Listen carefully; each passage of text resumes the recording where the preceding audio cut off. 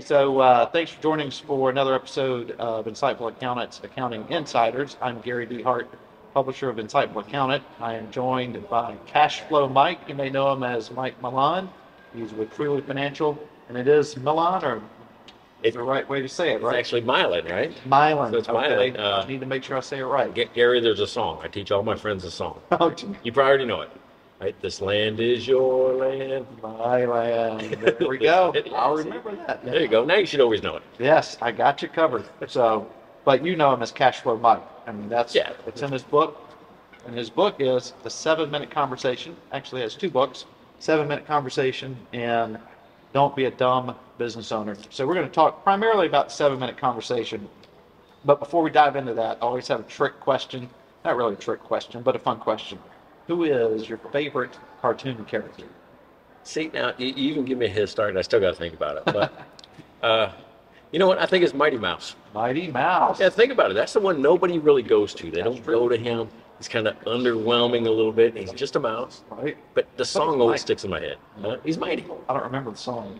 Here Mighty I Mouse. come to save the day. Oh, that was him? Yes, that's awesome. Mighty Mouse is on the way.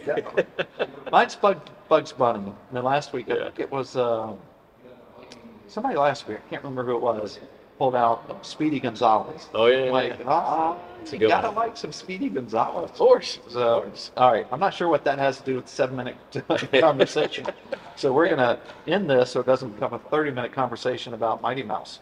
But tell us a little bit about yourself, because in your book, talk about you were a state trooper, and a few other things. So how'd you end up here in the wonderful land of accounting Gary, technology? I've got to tell you that I've had people ask me, they say, how do I get to be what you're doing? I'm like, yeah, you can't get there from here. Right. I mean, again, you start off as a state trooper. My family outgrew my income, so I had to go use this thing called an MBA, right? Writing a student loan check. I'm like, I should probably use that. Yeah, maybe. Yeah, so I started a business, and over the last 25 years, I've built 14 companies, and that's just kind of how it evolved. I think once they become something, I think most people flip properties. I started flipping companies. Yeah. That's kind of what happened. And that's what you do best, right? That's your course. What you like to do is kind of start up, get them running and moving, and then move on to the next one. As soon as they put rules in, then I have to go. So what's the range of businesses? Like what types of businesses? You know, I started out with a janitorial company, Okay. and that actually morphed into a hotel staffing company. Whereas I had more clients that just wanted people and less to do the work. Okay. They had their own management staff, but they were having trouble finding housekeepers or people to wash dishes in the kitchen or do landscaping or just tasks that people have to do. So I became a staffing company. And I opened 27 offices in 9 states in about 3 years. Had about 500 people working. I was a preferred vendor for Marriott, so that's kind of how it just really grew. Like when you become a preferred vendor, people just call you. Right. And you're like going, hey, we're in Tucson. Would you like to be in Tucson, buddy? Yeah, of course. So we grew that way, and then I ran into a receivables problem, right? So all of this cash flow Mike started with that hotel staffing company, whereas, you know, every 2 weeks I had to make payroll. Sure. People Right. like to get paid. And they'd love to get paid. Guess what? Marriott doesn't like to pay as fast Yeah, right. as I have to pay, right? I would think they would like be the first ones in line. Yeah. Well, it was an interesting thing, right? Because my payable days, it would take them between 60 and 75 days on average to pay an invoice. Well, you know, every 14 days for me is making a payroll payment. So I went to him. You know, I went to him and say, listen, I don't know how to solve this problem. I don't want to, I'm running into a part where I just can't extend my line of credit more and more and more. I said, you got to stop treating people like paper towels, right? The invoice is different. Start looking at your people invoice, your staffing invoice, more like payroll. And the people took it to heart. And I went from 60, 75 days getting paid down to 45. And just that 15, 20 days made a huge difference in the cash flow. Right. A lot of Yeah. stress off of it. Yeah, exactly right. And you. Yeah, exactly right. Yeah. And so was that the biggest? You said 500 employees? That was the largest, right? Okay. But I was still trying to solve a cash problem. So I was looking at cash-based businesses, something where I didn't have to give a receivable and wait for money. So I looked at flower shops. I looked at motorcycle repair shops. I settled on a bar and grill. Now, I never had the big, you know, some people want to be in the bar business. It wasn't for me, you know, especially after being a trooper for so long. But I bought one because it had cash every day. Then I built a bar because it was actually throwing off a lot of cash. Then I bought a building with a bar in it. So then I owned a hotel staffing company, 3 bars. And then I had a building that I had subsidized housing. People could live in, and I could just give them lower rents, and they could work for me, and those type of things. Then I bought 9 more buildings to rent out. So, and that was the biggest part of it. I ran all 5 of those businesses: the property management, the 3 bar restaurants, and the hotel staffing company, all as one. Right, 5 LLCs, one reporting entity. Okay. Yeah, And they all had one thing in common: cash flow. cash flow. Right. All of them had cash flow. Okay. And, Exactly right. and so when did you? I didn't look. When did you write these 2 books? COVID. Okay. Right. A lot of things happened during COVID. And the thing is, I'd already built with Finograph when I was there. I'd already built a training program called the Clear Path to Cash. Okay. And it was I can remember that. yeah, it was 8 steps to maximizing cash, and it was a 2-day seminar that I did for a lot of banks around the country. And I trained probably almost 30,000 bankers, accountants, and small business owners over about a 10-year period, and it was on that Clear Path to Cash. Okay. And I'm like going, I should just turn that into a book. And that's what Don't Be a Dumb Business Owner is. And it's not dumb like unintelligent. It's dumb like don't understand my business, right? And that's kind of the whole premise of it. But it is the clear path to cash, is what it is. So I wrote that during COVID. And I didn't intend to write 2 books. I got to chapter 3 in the first book. I'm like going, I can't make this short enough. I'm like going, it could probably stand on its own. So if you look at the 7-minute conversation, it's really an expansion of chapter 3, the home run financial system. Okay. And Yes, I did recognize that actually, because I think I did make it that far. I think that's the last chapter I got to. So I read 7-minute first, and then the other one second. Like, okay, I've already read this. Probably skipped that.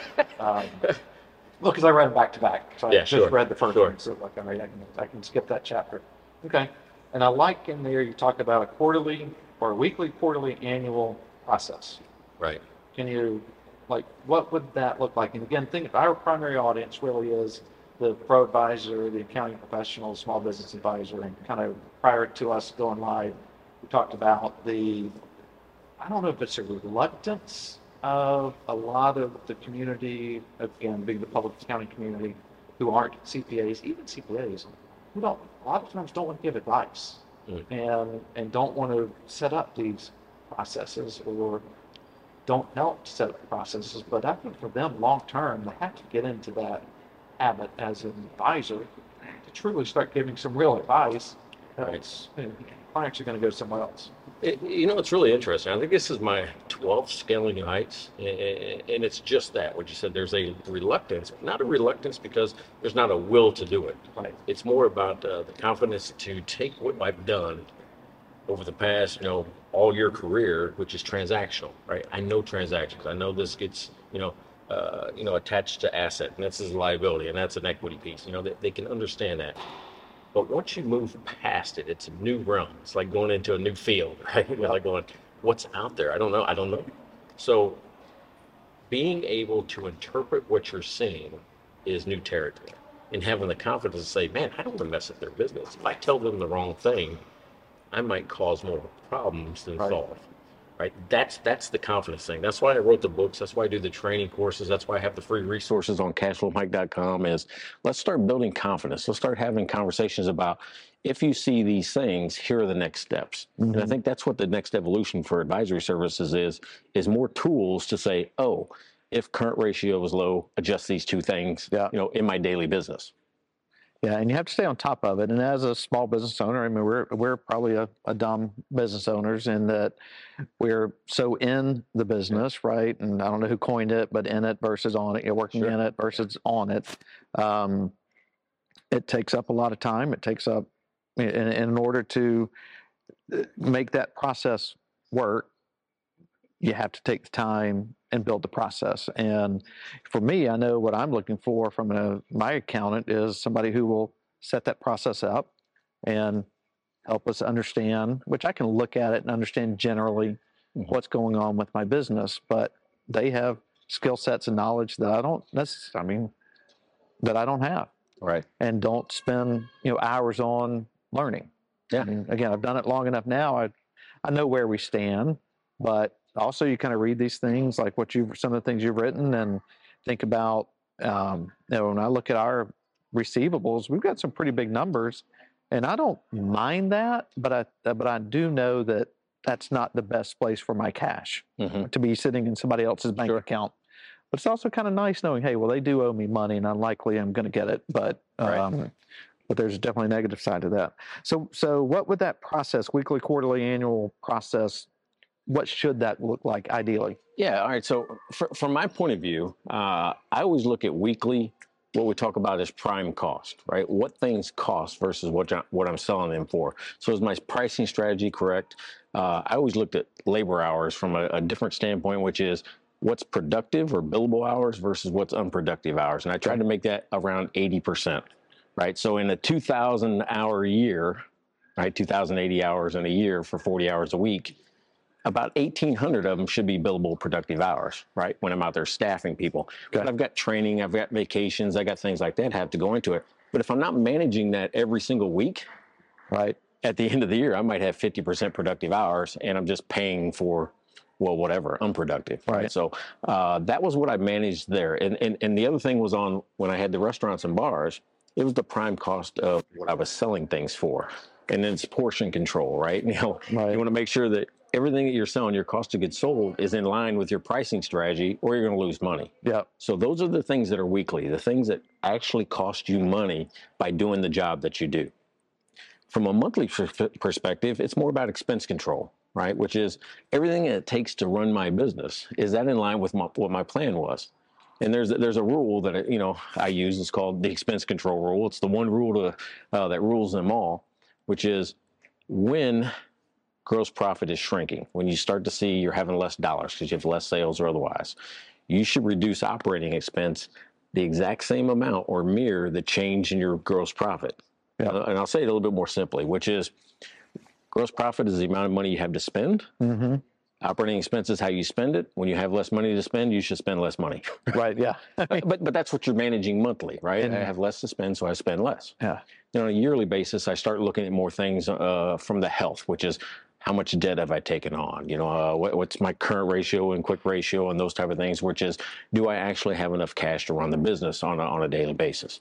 But that's kind of how I set it up, from a bird's eye view in the year to a really granular view every week. Yeah. And again, an advisor should be doing that for their clients on whether it's weekly, quarterly, annual, probably all of them, right? Yeah. If they really want to be an advisor, because that's, in my opinion, that's the job. It's taking over that lead role from the accounting perspective. Right. Hey, dude, you don't have any cash left. What are you going to do? Let's hope we don't get there. And so now let's bounce over to one of your old mentors, I guess, said, control what you can control. Right. And a lot of that is what you just talked about, right? Expenses, number one, we can easily control that. Right. There's things we can't control, but how do you wrestle as a small business owner or as the advisor to a small business? How do you keep focused on controlling what you can control? Well, I'll tell you what, I called it, and I wrote a blog article that said this is the best business advice I ever got. And it's because early on when I was in staffing, there were things I couldn't control. I couldn't control some of the labor laws that were out there. I couldn't control, some of the ways that people came into our recruiting pipelines and stuff like that. I can control a lot of it, but I couldn't. But I started to get overwhelmed with the changes in laws and immigration laws and things that you had to report, through the federal government and otherwise. And it was overwhelming. It was stressful. And that's when he told me that, right? I got 500 employees, and really that ends up being 2,000 employees over a year because of turnover. Okay. Right. 500 actively working, but then you got turnover, so you're constantly replacing. Well, it gets a little overwhelming. So he says, control what you can control. And what I found out there was I can just control that every person we hire is doing things right. They look right. They have the right paperwork. They, are meeting all the requirements to work. And that's where it started. Just go, okay, I can't worry about what the government does. I can't change it. Can't do anything about it. I can change that for I sure. just have to play by the rules. Well, that carries over to everything else, right? If I can negotiate better pricing on products, I do it because I can control that. But if they give me that price, then I have to control what I can control is my price to the consumer. Yeah. If I have to pay $5 and I want to make, double that, I have to charge 10. I can't just keep a $7 price if they're keeping their price from at $5. Right. Mm-hmm. So you have to figure out which levers do you control, because this is ultimately a machine. You just have to figure out which lever you have to pull at what time. And that's That's what advisory is. Yep. What lever do I touch at what time?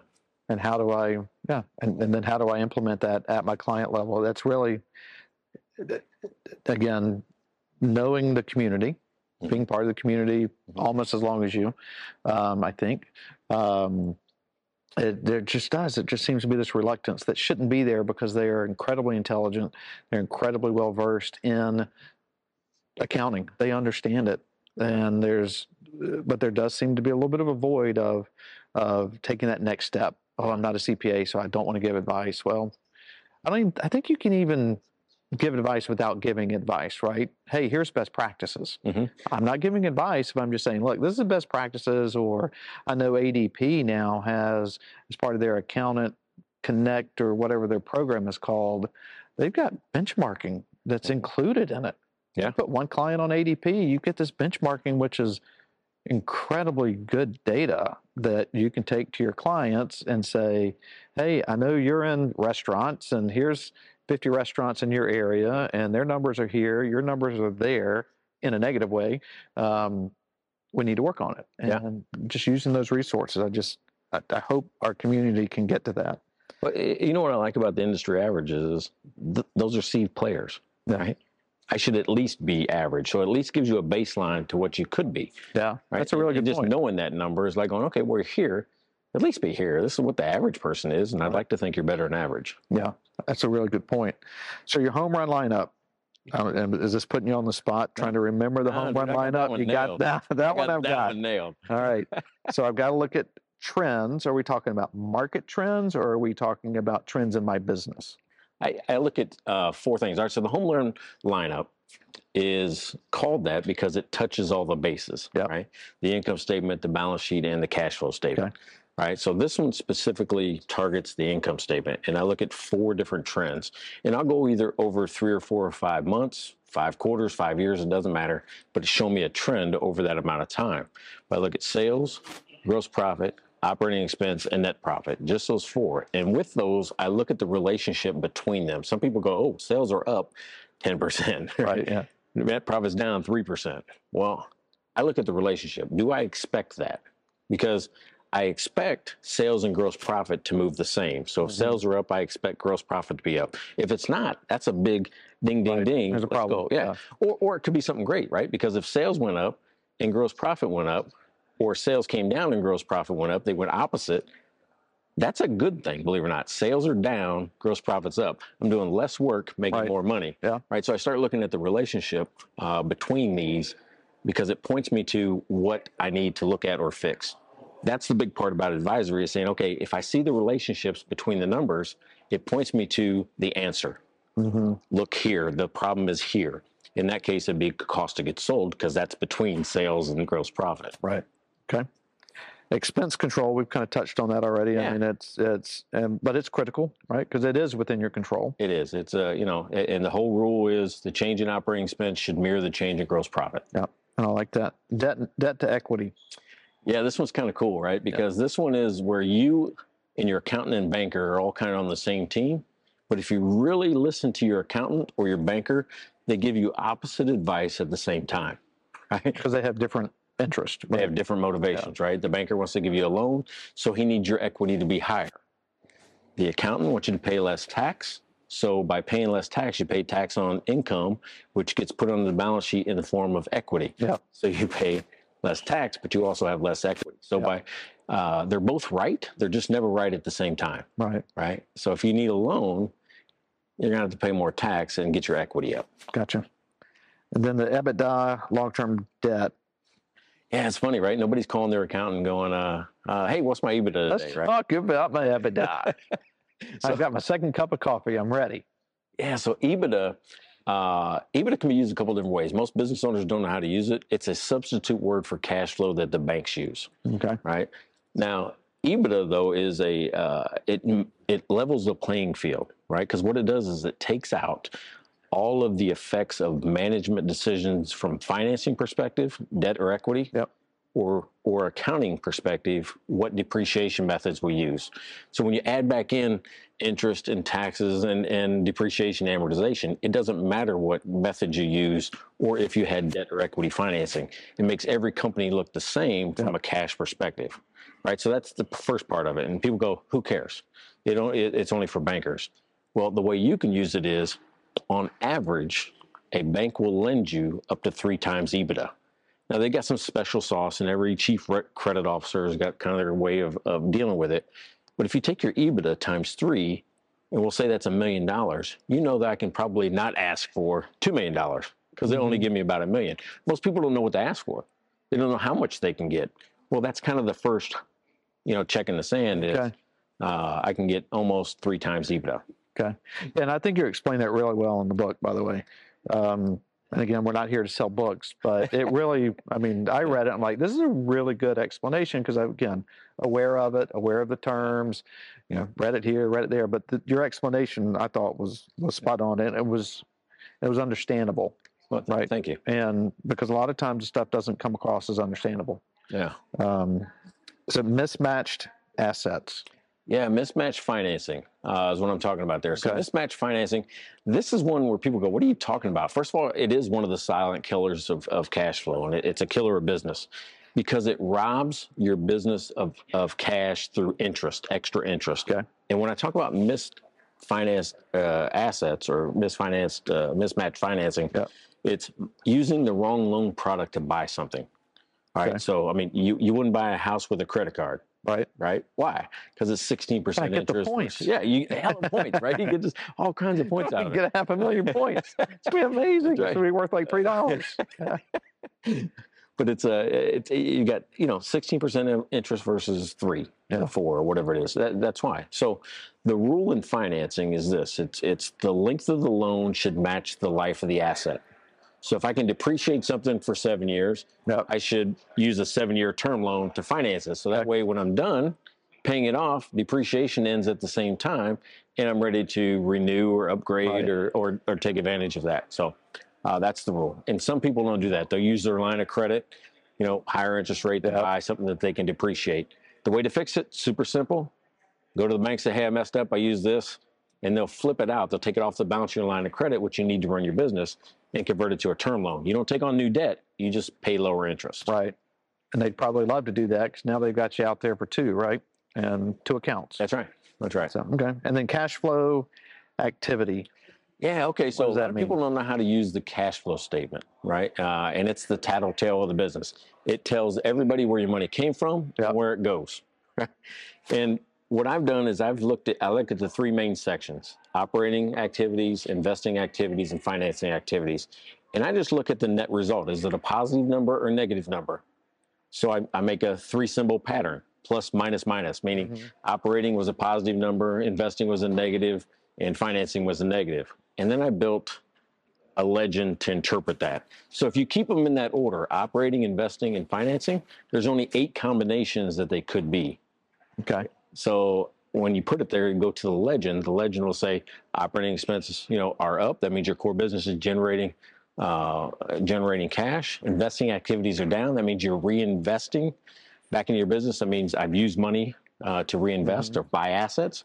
And financing activities are also down, which means you're paying back dividends or you're giving money back to your shareholders somehow, or paying down debt on the long-term side.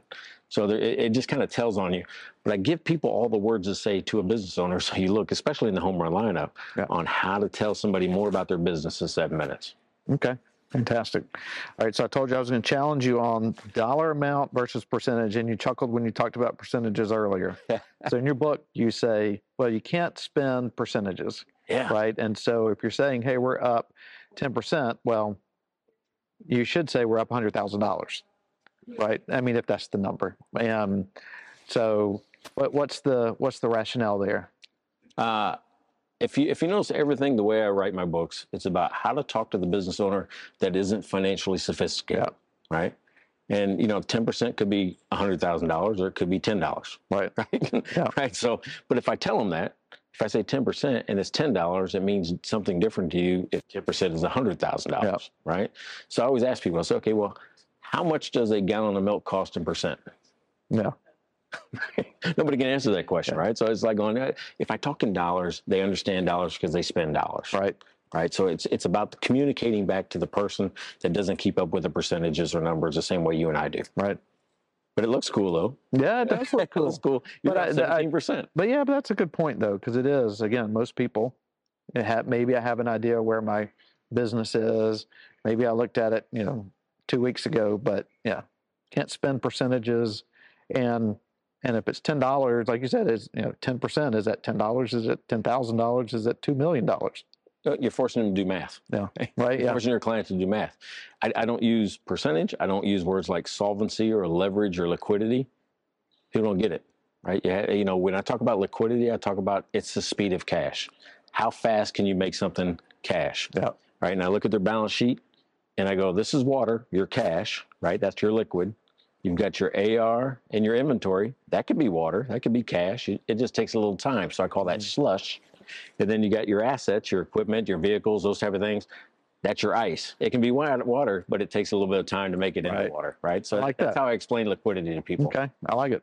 All right, so we talked about, and we're going to probably do two more things here. One, the 5 silent killers of cash flow, being AR, AP, inventory management, expense control, and mismatch financing. And we've kind of talked about most of those things, but generally, how are they the 5 silent killers? I mean, Most time because we don't listen to them. We don't pay attention. We give them an invoice and then we wait till somebody gives me a report to say, oh, this guy ain't paid in 60 days, Yeah. right? And then you make a call. It's silent because it just sits there, dead money, in your invoices or dead money on your shelf, right? Your inventory that you've already paid the vendor, but it's sitting there. right. And what most people do is they don't manage the right amount of inventory. They go, oh yeah, I just need some. I sold 5 more. I need to buy 5 more. Well, maybe you don't. You might have 200 back there if you don't know about it, right? Exactly right. So Okay.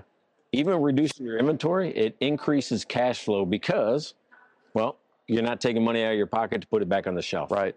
Right. Okay. So you can also. Okay. So you got inventory. AR, of course, is not collecting fast enough. It just kills your cash flow because it's sitting on the shelf. Yeah. AP the same way though. You could be paying too fast a lot of times and taking money out sooner than you need to. Okay. Yeah, and sorry for the background noise. We are at a trade show that is starting to let out. All right, so we're going to pick back up with mismatched financing. Tell me what that is. What is mismatched financing? What does that mean? All right, so mismatch financing. First of all, I mean it sucks cash out of your business in the form of extra interest. Okay. So let me explain what I mean by that. There are times when we use the wrong loan product to buy something. Okay. And a good example is, if you buy a house with a credit card. Yep. Would you do that? Maybe not, but I get the miles. That's right. Right. You definitely get the miles. Yeah, you definitely get the miles. A lot of miles, right? So, but normally we don't do that because it's 16% interest Yep. versus 3 or 4, whatever the mortgage markets are right now. So here's the rule. When you talk about mismatched financing, here's the rule, right? The length of the loan should match the life of the asset. Okay. And what I mean by that is if you can appreciate something for 5 to 7 years, you should purchase that if you don't use cash with a 5 or 7-year term loan. That way, when the depreciation ends, so do the payments, and it's a good time to either upgrade or just take advantage of a paid asset or otherwise. But sometimes what people do, and it happened to me, is we buy something with maybe our line of credit or we put it on a credit card. Because it's easy. Because it's easy, right? And it happened to me where I took and bought a cooler for one of the restaurants. The cooler was $7,500, but I put it on a credit card and then walked away. I solved the problem at work, right? That's basically what I did. But then I'm sitting here paying on it, at that 14, 15, 16%, where if I would have just bought it with a term loan or even called the banker to help me fix it, which is, hey, I just messed up. I bought something I could appreciate with my credit card. They can convert that to a term loan and bring my interest rates way down to maybe 7%, cut it in half or otherwise. So the way you fix it and keep cash from escaping the business is you use the right loan product that has less interest attached to it. Okay, that makes a lot of sense to me. So, all right, we're going to wrap up.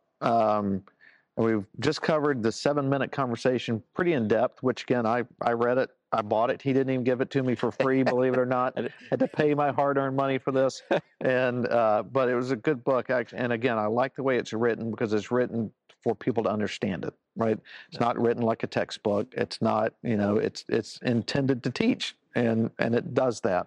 I haven't made it to the don't be a dumb business owner. I kind of feel like I am a dumb business owner at times. we all dumb, are. yeah, and dumb being don't understand my business. So I am looking forward to diving into that. So tell us, let's wrap up with where are you now, Truly Financial? What is Truly Financial? What do you guys do? And then we'll call it a wrap. Yeah, so I had a really cool opportunity, right? For the last 15 years, I've been working really with banks and, of course, accountants in this group. But in the banking world, I got to really understand some of the problems that I experienced, right?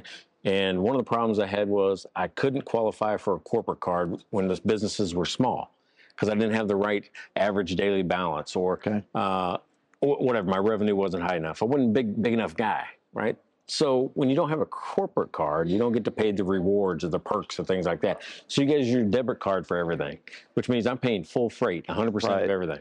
Well, Truly came in with a corporate card for everybody, and it pays up to 2.5% cash back on every purchase. That was one of the things that drew me to it. It was like going, wait a second, you mean I don't need an average daily balance and I can get a discount on everything I purchase, subscriptions, gas, it doesn't matter. So that was the first thing. The second thing is that the world is now a global economy. I didn't realize that when I read the book, The World is Flat, back in the early 2000s, that it was going to come to life, right? And he talked about the globalization of the world's economy. That's true. We can now buy from anywhere. We can do business with anybody in the world. Banking never caught up to it. Right. I can't issue a card. I can't hire a chief marketing officer in Toronto and give them a spend management card because I can't issue it across the border. Truly can. I'm like, okay. Because they're a global digital bank. They have a network of banks, and so the transaction occurs locally, right? So it's like I'm doing business in Canada, like I'm doing business in China or in the UK. You can hold multiple currencies in one account, and I like that because every time I did any type of foreign transaction, I was forced to do the currency conversion at the time of the transaction, regardless of what the rate was. Well, Truly was able to solve for that by holding multiple currencies in accounts, and I control when I do the conversion. Right, so I can take pounds in or euros in and wait for the rate to be in my favor. Okay. So a lot of things like that. The global thing, the tagline is everyday local banking for small businesses globally. Okay. Yeah, I don't know. I should know that. I should know that that's what you guys do. I've had exposure to the company. You and I have talked before. Saw you at Scaling New Heights last year. We were on a webinar not too long ago, but I don't know that I had a full grasp, even though I did listen, I paid attention. I was in the background, so I was there. But that's what Truly is. And that's, how competitive is that space? Very. I mean, you see everybody's in it now, right? You've got Brex, Relay, Ramp, I mean, Jeeves. I mean, it's a very competitive space. And then even around that, you have Melio and you've got Divvy. What Truly brings to the table is that they're all in one. Whereas if I get a Melio or a Divvy, I still need a bank. I still need to connect it somewhere. Or I still need to get Bill.com to go with Divvy. So I need a payments processor. What Truly is it's cards, payments, and banking all in one. So you get all of it in one. You don't need the extra accounts. And what was really interesting this week, I don't know if you saw this or not, but Brex actually gave up on the small business market. They're going to close it down to all small business accounts, startups, those type of things, August 15th. So there's an opportunity there if you're a Brex customer. Right. Love to talk to you here at booth number 12. We're happy. Happy to help. I had not read that. That's very interesting. So good opportunity for you. Yeah. And then, but what those other guys don't have, they don't have Cash Flow Mike. They don't have Cash Flow They don't have Cash Flow Mike. So I certainly appreciate you taking some time, talk about your books, talk about what you're doing now. So what, I love what you guys are doing. I've been a long time fan. Good, thank you. And I want to continue to build this relationship. And if you're not a bigger part of an insightful accountant, be so. You should join up, subscribe, there we go, and participate with them. We absolutely appreciate that. And that will wrap it up for today. I'm Gary Dehart with Insightful Accountant. This is another episode of Accounting Insiders with my guest, Cash Flow Mike. Thanks for joining us.